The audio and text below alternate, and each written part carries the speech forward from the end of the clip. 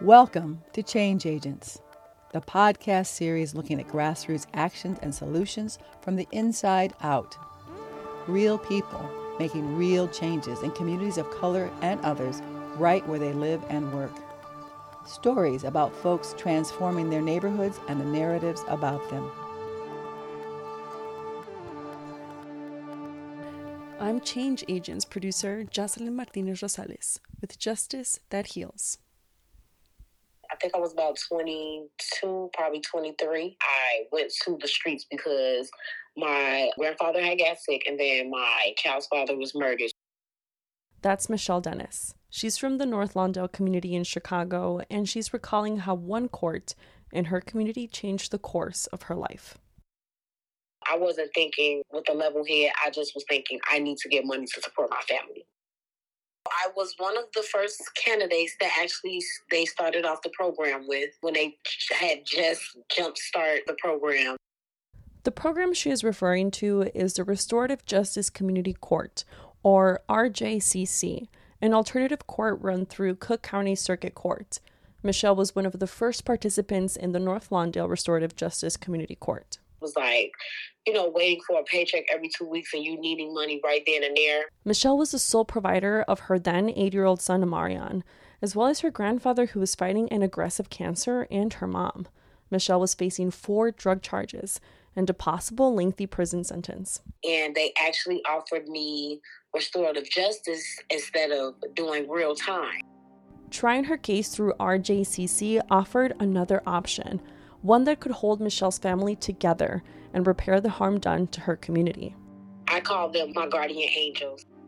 So our construction company, they're very stringent about us having those helmets and vests on. Safety first. Exactly. So they don't look sexy, They look but cool. you have to wear them. So I got to get you guys. How many did we give out? It's the beginning of October. The grass is still green, but the leaves on the trees have begun to turn orange. We're gearing up to undergo a hard-hat tour of Build's new Community Peace and Justice Center. After years of envisioning, planning, and building, the new center will open its doors in the Austin community very soon. I've been involved with the building from its initial imagination phase, where we talked amongst staff and we worked with youth to talk about what kind of building would we want, what would we want in it. So we dreamed it. Bradley Johnson is the Chief Community Officer at Build. Build stands for Broader Urban Involvement and Leadership Development. Bradley, like many others who are a part of the organization, grew up in Austin. The site that Build is on, the former space that it's in, was Shore Bank. And actually my dad used to work for that bank. And my father was a contractor and a painter. He's passed away. Now, the grounds house the new center, one of Build's latest efforts to engage marginalized communities of color. They have been servicing youth for over half a century. Their initial programming was gang prevention, but through the years, their outreach has expanded. Now, at the core of it all is restorative justice. And I like good coffee. And let's go in here. This space is the Peace and Justice Center. So, it doesn't look like much yet, but this is our Peace and Justice Center. This is what we call a community activation space. So for our young people, for adults, anybody in the neighborhood, we'll be able to come here and be trained and taught about restorative justice, which is a practice that I think. On the tour are Edwina Hamilton and Alden Bell, who are the managers of the center, and a group of students from DePaul University. These students are on a field trip visiting the Future Center to undergo restorative justice training, a philosophy that will be taught at the new center. And as you were talking to me, I looked down at your pen. So can you read it for me? Ask me about RJ. So restorative justice is called RJ for short. And when you're out in community and people ask me about that, it warrants opportunity to have a conversation about restorative justice, which is a philosophy and a way of life. It's rooted in indigenous culture, and it's a way Native people interacted with each other in the village. It got the tagline, restorative justice, once it was borrowed from that community. And it's a way of bridging gaps, mending wounds, healing spiritually. So what is RJ? Turning now to education news, the concept of restorative justice. Restorative justice. Restorative practices program. A restorative justice village. To me, restorative justice is love. And when you talk about love, it's what love really is. That's you caring about someone else more than you care about yourself, or you're seeing the needs of others in line with yourself. So it's not you superseding everyone else. Before you act, you think, because you're wondering, like, how's this going to impact my neighbor? How's it going to impact my family? So you're thinking about others in your actions. And so when I boil it down, restorative justice is just at the root core of love, and that's not the romantic thing. This is just about care for others. The building is so exciting. How is it going to further the philosophy of restorative justice? The building in itself, I would say, is a physical manifestation of what restorative justice is. Restorative justice is about building relationship, but it's also about wholeness. It's about people who have been harmed and the person that caused the harm, that you're coming to a place where you're repairing that harm. And so our space will also literally have the Peace and Justice Center inside of it, where we'll be training and teaching restorative justice and restorative justice practices, along with the civic education, along with community organizing, along with exposure to policy and advocacy. So together, the building and the space will allow us to activate community and bring awareness to restorative justice. RJ is the alternative to what is already in place. In our country and many parts of the world, punitive justice is what we are accustomed to. It's the belief that through punishment, people will take accountability for their actions and not repeat their harmful behavior. Advocates of restorative justice say retributive sentencing doesn't address the root causes of harmful behavior and leads to recidivism, while also lining the pockets of private prisons. The United States is the world leader in incarceration, with around 2 million people currently behind bars and holding 20% of the world's prison population.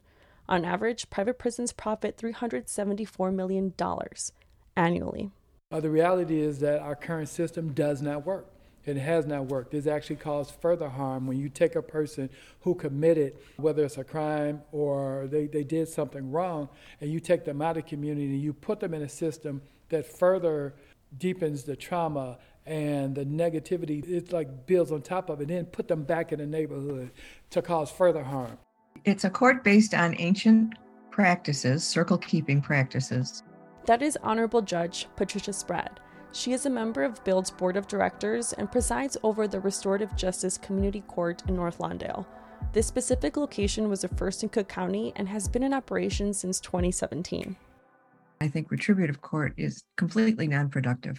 I think restorative court is completely productive. RJCC North Lawndale is one of 3 courts in the city that gives young adults ages 18 to 26 facing nonviolent offenses the option to undergo a restorative justice program in exchange for their case or cases being dropped. When they come to our court, the first step is they meet with the representative from Cook County Social Services. He does an assessment of their needs and their current abilities. And once he's done that, he prepares a written assessment and recommendations. The recommendations are given to a case manager who is assigned to the participant. Once they get to us, they're no longer a defendant, they're a participant. It's through RJ practices that a team of case managers, circle keepers, community members, and the participant come to a resolution. This is achieved either through restorative conferences and/or peace circles with family, friends, victims, and the community. The end goal of the conferences and circles is to outline a repair of harm agreement. The repair of harm agreement is an agreement with the community. For the agreement, participants come up with a list of goals, no more than 6, of things they need to complete to restore their life, the lives their actions have impacted, and repair the harm they have made to the community. There's an infinite variety. It's just a matter of imagination, what these goals should be, because they're different for every person. Every person has different needs. Typically, they involve some hours of community engagement. They might involve attending a stick talk course that we have here in the North Lawndale area that deals with gun use and gun possession. They might need parenting classes because they have an infant child. They might want to get their driver's license if they don't have one, or get a suspended license returned to them, so they have to work on getting that license unsuspended. They might want to get a job. Sometimes they're looking for housing. Some of our participants are couch surfing. So these goals that they set for themselves, and they're never onerous, they're always achievable. Participants meet periodically with the judge and their case manager to track goals and progress. It could take a person 1 year or sometimes even 7 years to reach graduation. There is no real timeline because one size doesn't fit all. That was the case for 29-year-old Michelle Dennis, whose story you heard at the beginning of this episode. They worked around the clock. They wasn't only just there for the courts. They would call and see and talk to me on the weekends. They would check on my son, presents and everything. They helped with trying to find me an apartment. They actually helped with different activities with my son. And they also gave us counseling, grief counseling. For Michelle, the program helped her out in countless ways. But the biggest blessing was being able to be present for her son through the years. His name is Amarion. His father's name is Mario. So I put an A in front of the M and an N after the O. He is amazing. He is the most smartest kid that this world has. He started walking at like 6 months. I knew that I had some type of special kid. He's very, very smart in school. They actually been trying to skip him up since he's been in 5th grade. That's another reason why I always thank the restorative justice, because without them giving me a chance, I wouldn't have been there to pick up my son's report card or to be there to help him with his homework if I was behind bars. It's only so much you can do from a phone call. And I'd rather be present in his life to be there for him, knowing that his father isn't around. I knew that I had to be there 24/7 around the clock, and I wasn't giving up. And I actually wrote a letter to my son, basically apologizing to him for not, how do I say this, for not choosing the right path. I wouldn't say not being a good mother, because no matter what I did, I always was a good mother. It was, I chose the wrong path, trying to do something in a rush, and I should have had patience. Michelle recently walked the stage this past October, 7 years after starting the program. So many doors have opened. So many different jobs have opened. A lot of people see me serious now, and they don't see me as this bad person or this woman that sells drugs. I actually have a voice now. You know, people actually see me for who I really am, and that's a good person. During her restorative process, Michelle recruited others who were also facing cases to join RJCC. People that I knew that would get locked up, they would call me because I'm like a big sister, a godmother to a lot of people, because I've reformed. I've been trying to change. One of those people was her own nephew. His name is DeMarcus Wiggins. He was actually killed last year when we originally was about to have their graduation. He was shot down. He was actually on the right path to changing. He was actually with me doing a lot of bad stuff, and he was one of the kids that I had grabbed, and I personally took him to the restorative justice program when he was in the midst of a drug case. He had got back into school. Kind of hurt my feelings a little bit because he was actually trying to change, and his life was taken before anybody could see it. Michelle continues to provide support for those looking for a second chance. Despite the loss of her nephew, she remains strong. I know the moment that I break down and I cry, everybody else is going to feel like the world is going to be over with. If the one person that they're always counting on can't be there. So I try to keep a level head, and I know that things happen, and I know that I have to just keep going. Transformations like Michelle's can be found in restorative justice centers throughout the country. The success has led to a growth in the practice. Part of the reason why it has taken so long for RJ to be integrated into our justice system is that it isn't easily quantifiable. The results we're getting in North Lawndale, 80% of the young people who come through the program successfully over the last 5 years, 80% of them have not recidivated, have not returned to criminal ways. So that saves the county money. So let's just divert that money and spend it on more restorative justice courts in the county or in the city. The numbers in Chicago's RJ Court show just that. There are 77 communities in Chicago. Only 3 of them have a restorative justice community court: North Lawndale, Avondale, and Englewood. Members of BUILD want to see Austin become the city's 4th. Restorative justice is effective. Despite being Chicago's 3rd largest neighborhood, Austin shares few of the city's resources. The median household income is around $35,000 compared to a citywide average of $62,000. 24% of its residents don't have internet access, and 30% live at poverty level.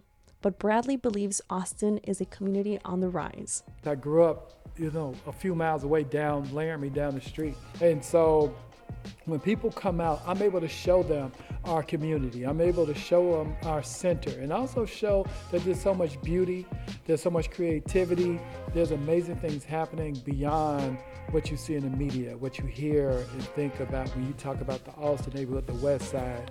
Michelle also believes that restorative justice empowers communities. I feel like the restorative justice program should definitely expand because it's a great program, especially for kids that are making bad decisions.